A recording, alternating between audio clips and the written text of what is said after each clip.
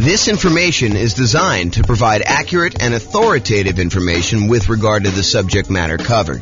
It is offered with the understanding that the presenters are not engaged in rendering legal, accounting, or other professional services. If legal advice or other expert advice is required, the services of a competent professional should be sought. Welcome to the Highlands Ranch Real Estate Investing and Real Estate Financial Planning Podcast. Learn all about investing in real estate in Highlands Ranch, Colorado, with a combination of real estate financial planning and modeling with numbers specific to Highlands Ranch. Plus, syndicated, more generalized recordings of live and pre-recorded real estate investing classes. Not all of them specific to Highlands Ranch. Be sure to stay tuned after the podcast for a message from our sponsors. Well, good morning and welcome, everyone. I am your host, James Orr, and today we have the last class in the series we're doing on how to improve cash flow. Today, we're going to be covering the improving cash flow on rental properties by improving the property itself. Up to this point, we've done the 88 strategies to improve cash flow. We've talked about improving cash flow when you're searching for properties, which was a pretty good list of ways to kind of like improve cash flow while you're out looking at things and how to optimize that through selection and searching. We did a whole big section, the largest section actually, on how to improve cash flow when you're doing your financing. So if you, and that's probably one of the most effective, largest list of things that you can do to improve your cash flow. And so we have a massive section on that, which we've already covered. We're not going to cover that today. So go watch the old class on that one. And then we've done an entire class on changing your strategy, which even though it's a relatively small list, in some ways that gives you some very large increases in cash flow. By changing what strategy you're using, a lot of times you can get massively more cash flow on a property. And so definitely go watch that class if you want to consider improving cash flow by changing what strategy you're using in your real estate investing. Today, we're going over improving property. And we've gone over separate classes on the marketing, how to improve cash flow when you're marketing your property to rent. We had a whole section on improving cash flow when you own the property, the things you do as an owner to improve your cash flow. And then we had a whole section on ways to improve cash flow when you're renting the property as a landlord.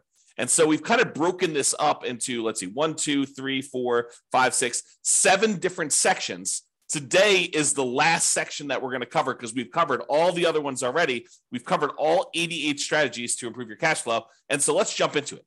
So improving property. I've broken this down into kind of 6 things. And I think there is a little bit of overlap between some of these. But here they are. You could subdivide the property. You could upgrade the property. You could add solar to the property.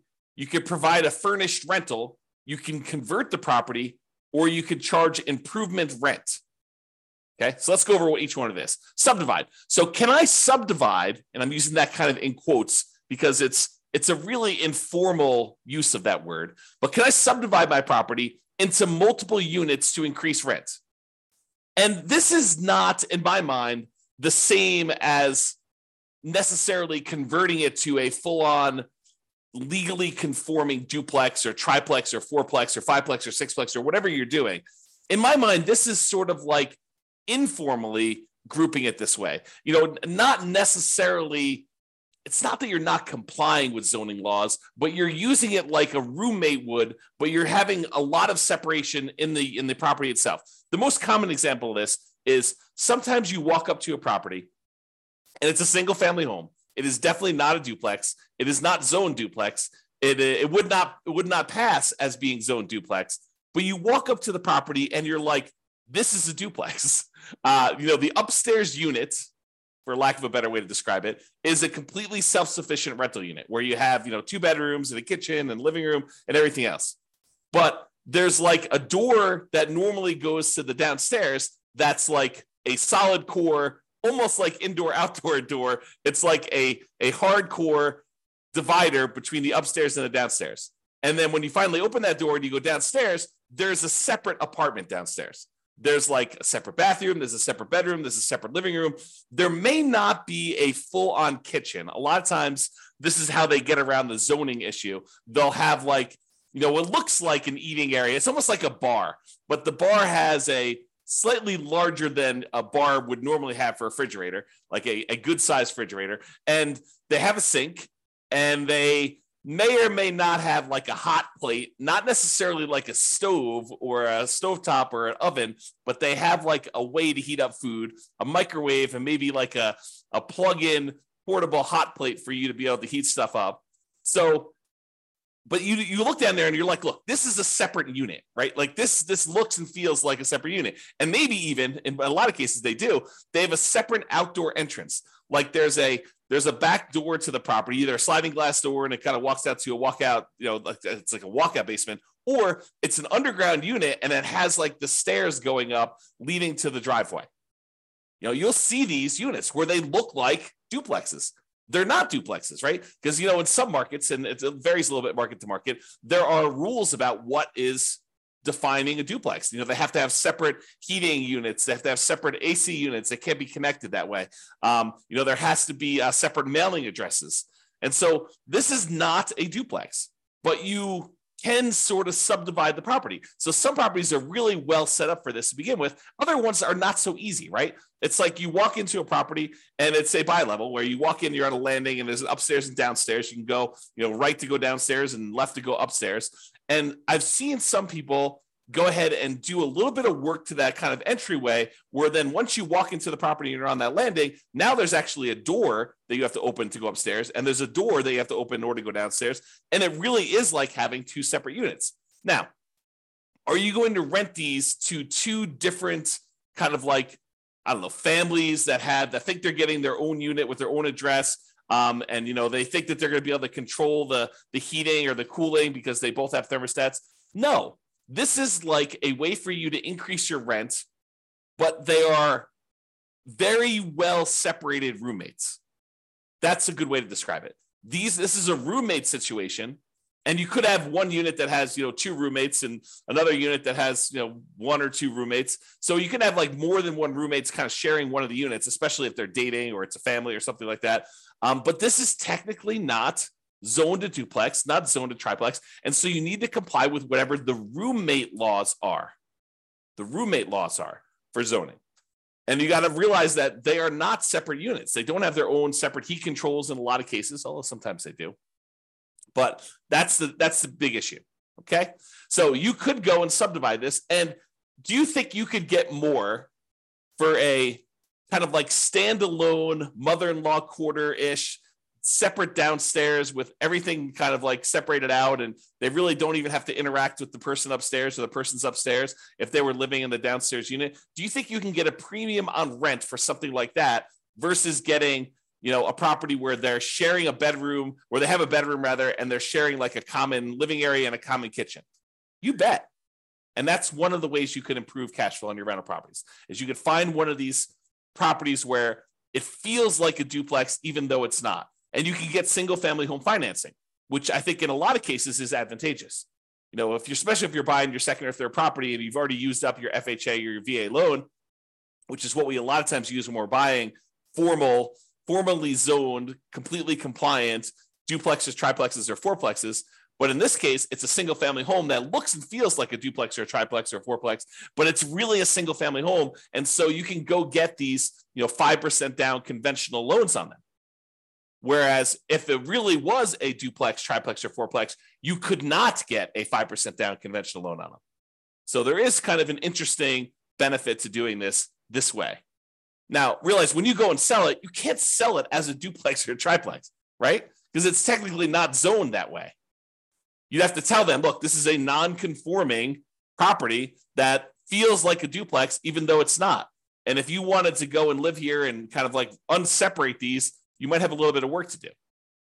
But if you're a roommate situation, or it's your mother-in-law or your mother wants to live downstairs, or your father-in-law wants to live downstairs, or your mother and father-in-law, or whatever it is, and you kind of like want to live in the upstairs and they live downstairs, or you and your brother, or you and your sister, or whatever it is, this could be an ideal situation where it feels like you have separate units, although it's a single-family home and it's zoned as a single-family home. Okay, so that's what I call subdividing. Next one, upgrade the property. Can I improve the landscaping, the curb appeal to get higher rents? sometimes that's all it takes, right? The difference between, this is like the proverbial, don't judge a book by the cover. Don't judge a book by its cover. There's a reason that saying exists, is that people judge a property by its exterior.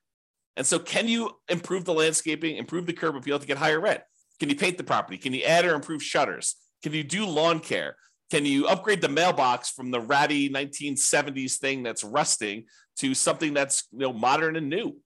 Can you put property address numbers? Can you upgrade the lighting on the outside?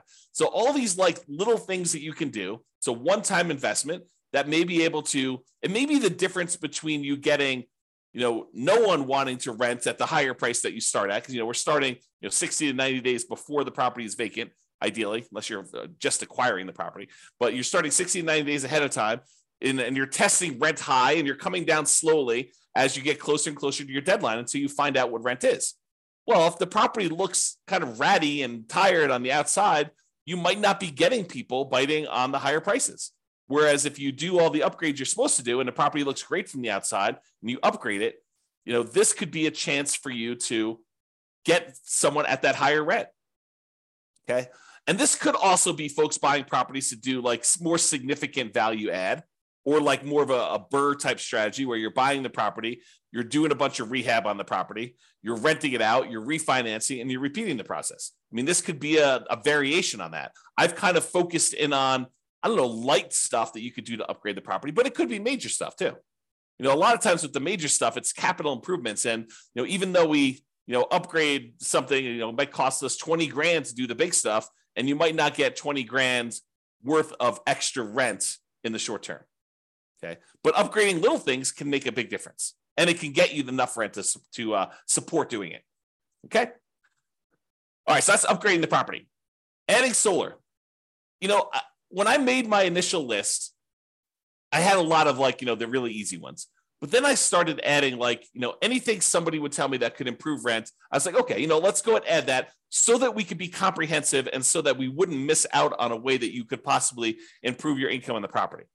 But as time goes on, some of these things become better and important, and we use them a lot more. And some of them become ones that we don't use nearly as much. I think solar might be falling more into we don't use it as much. And I think there's a couple of reasons why. I do think you can add solar to a property and you could charge a premium on your rent because there's no electric bill.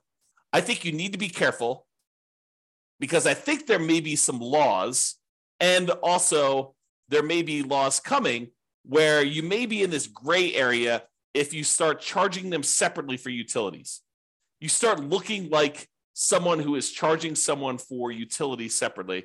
I think you're in this gray area. And so if you are going to charge separately for utilities, I think you should go talk to an attorney in your local area and make sure that you are following all the local laws and regulations doing that.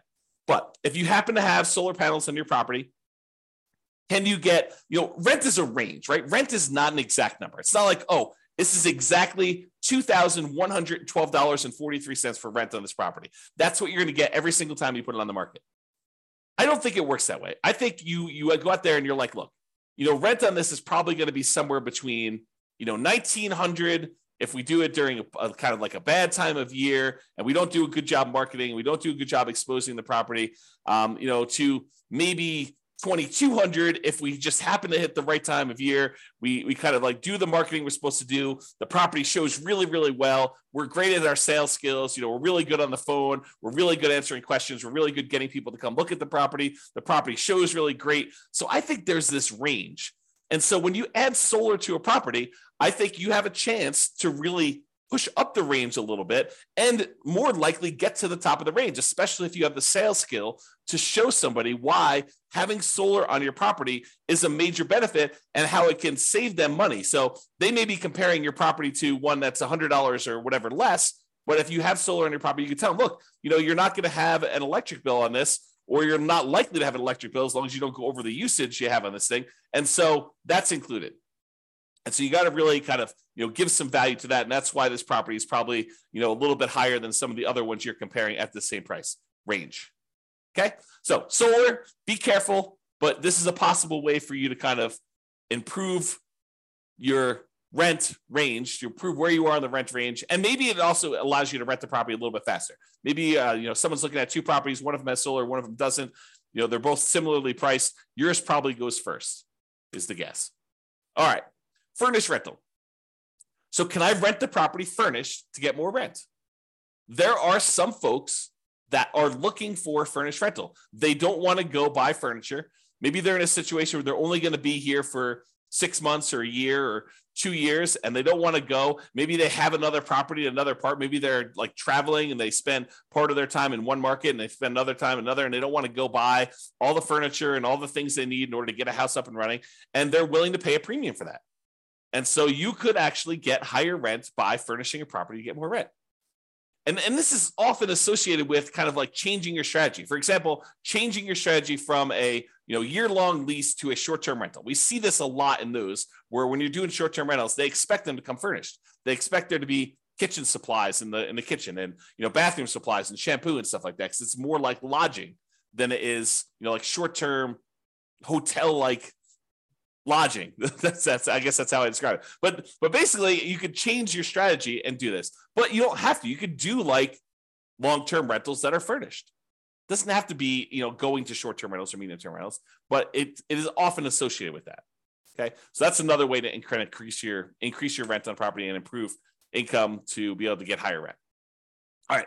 So before we talked about kind of like what I called subdividing, like informally separating out parts of the property in order to make it feel more like a duplex, triplex, or fourplex.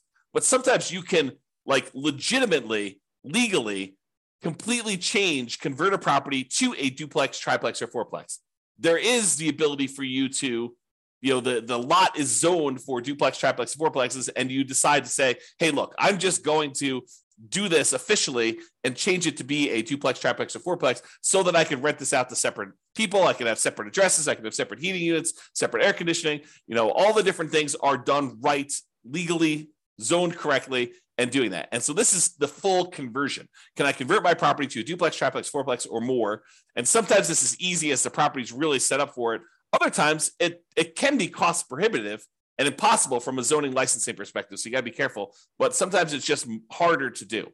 It costs more, it's more work, more labor, and you got to go through approval processes and all that stuff. So just be careful. Sometimes it's easy, sometimes it's not.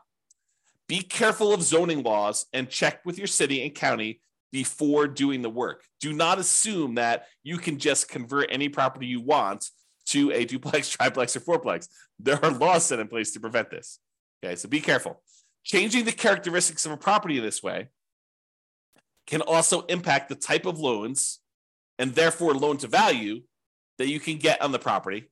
And furthermore, it can impact who are your buyers when you sell. If you have a single family home that you've sort of the subdivide one, the one I covered first, where you've kind of converted it to more of a roommate situation that has a lot of separation, that's still a single family home. And you can convert it back easily, relatively easily, to be a single family home. And so you have the whole pool of buyers who are looking for single family homes when you go to sell. And there usually is a very large pool of those people looking for single family homes. When you convert it officially to a duplex, triplex, or fourplex, you narrow your pool down. In some markets, it may be bigger, but I would say the overwhelming majority of the time, almost without exception, the pool of people that are looking for a duplex, triplex, or fourplex is going to be a smaller pool than the people looking for a single family home. You have fewer people looking for that. And the financing for the duplex, triplex, or fourplex is harder, less common than the ones for the single family homes. So once someone uses that FHA loan to buy their first duplex, triplex, or fourplex, it's really hard for them to get a second one. There's some really bizarre exceptions, but it's very difficult to do. Otherwise, you need to do a VA loan in order to buy it with little or nothing down. Otherwise, you got to put more down. You could buy a single family home with 3% down. You can buy it with 0% down. The USDA VA ones. You can buy it with 3% down if it's your first single family home. You can do a lot of 5% down ones. But if you're trying to do this duplex, triplex, fourplex sort of thing, then you're probably looking at FHA or VA financing or putting at least 25% down to buy these. Okay. So it changes the financing, which may be worse for you when you go to sell, if you go to sell. If you never sell, not a big deal. Okay. All right. Improvement rent. Sometimes you'll have a tenant. They will show up at the property and they'll be like, oh, this property is great. The challenge is it's not fully fenced in. Maybe it's not fenced at all, but in some cases it's like, the two neighbors have fences and you just don't have a fence on one of the sides. Okay. Which is pretty common in some neighborhoods. And they're like, the problem is I thought it was fully fenced in because some of the pictures they showed the fence. So I didn't think this was going to be an issue, but I've got a dog or two dogs. And I told you about those on the phone. And I'm concerned because I want to be able to let them out in the backyard and not have to worry about them running away. And you're like, okay, I know you really, really want a fence. The rent we had before was the price without the fence, with the current situation. That was what it was. But I would be willing to go ahead and put in a fence, but I would need to charge you extra. I would need to charge you, for lack of a better term, fence rent in order to fence in this last side or put a fence around the whole property. And some tenants would be like, oh, that would be great. I would be willing to pay whatever it is, $50, $100 more per month for you to put the fence around the backyard, or $200 a month, whatever you can negotiate, to help offset the cost for doing that. And, this may also occur sometimes with like, I really love this, but I hate the green carpet. And the carpet's, a couple tenant cycles old. So it's not like new, but it's not something you expect to be able to get at least one more tenant out of it before it needs to be replaced. But they're like, look, I can't move in with this carpet like this.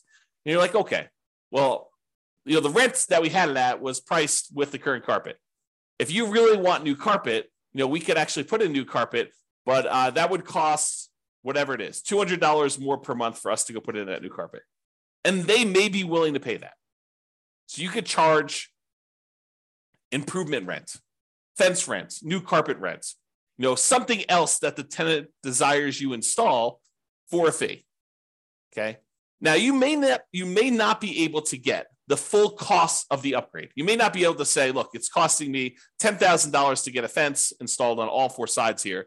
And I'm not going to be able to divide $10,000 by 12 months and get the full amount.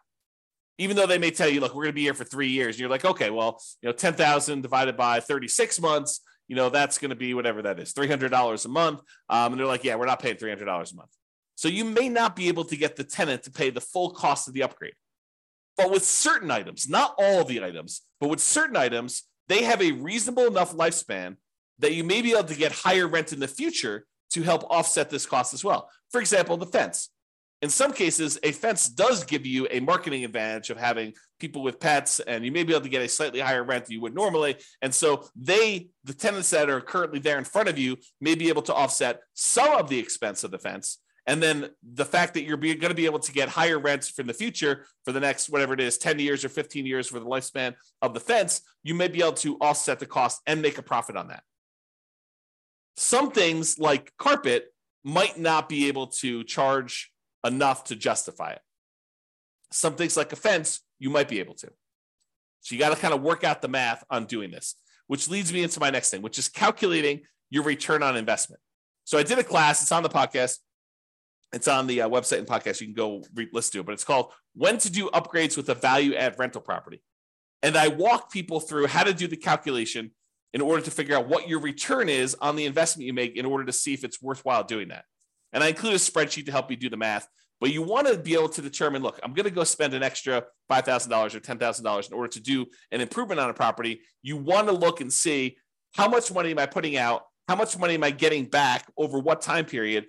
And when do I make all my money back? And then how much profit do I make? And then what is the overall return on that money that I invested to see if it makes sense for you to do this extra investment? Sometimes you have to do it, right? The kitchen sink is just not working anymore and you have to do the upgrade. So that just becomes a capital improvement in that way. But sometimes you have a choice.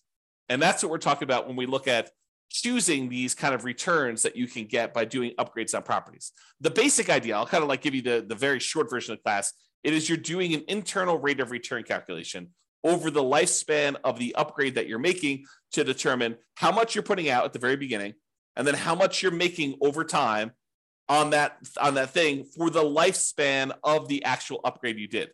So if carpet's going to last you X number of years, you want to see how much you spent on the carpet to do the upgrade, how much extra money you're going to make on doing that carpet upgrade. And then when the carpet actually is completely its lifespan is exhausted, it dies, it's used up, then how much money did you make and what was your return on making that investment?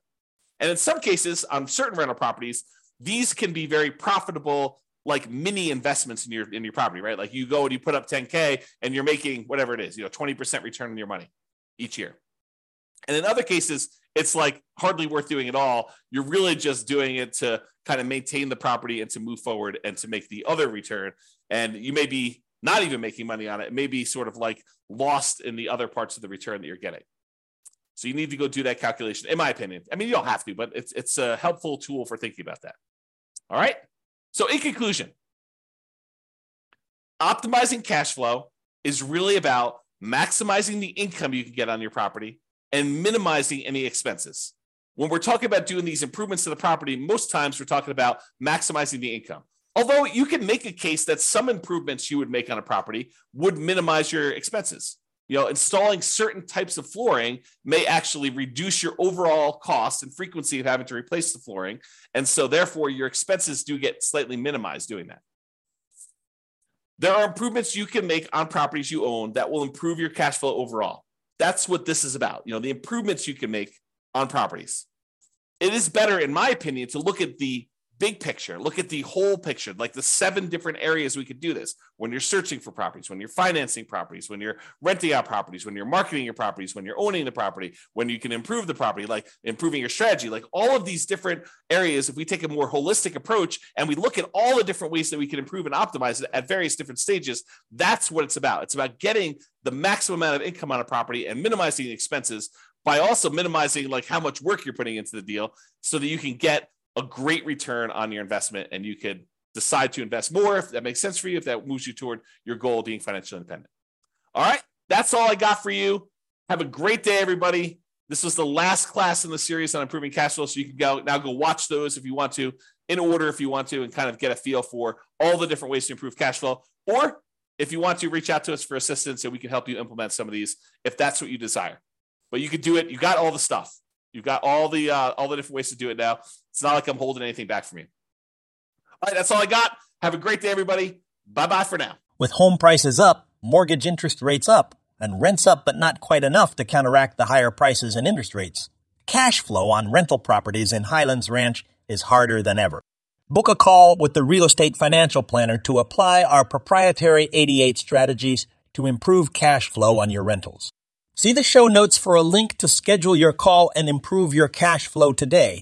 If you're a real estate agent, lender, or professional in Highlands Ranch that wants to help our real estate investor listeners, consider reaching out to learn about collaboration opportunities with this podcast. We'd love to add more value to our listeners by having you assist our investors buy, sell, and finance their real estate investments. See the show notes to schedule a call to discuss collaboration opportunities.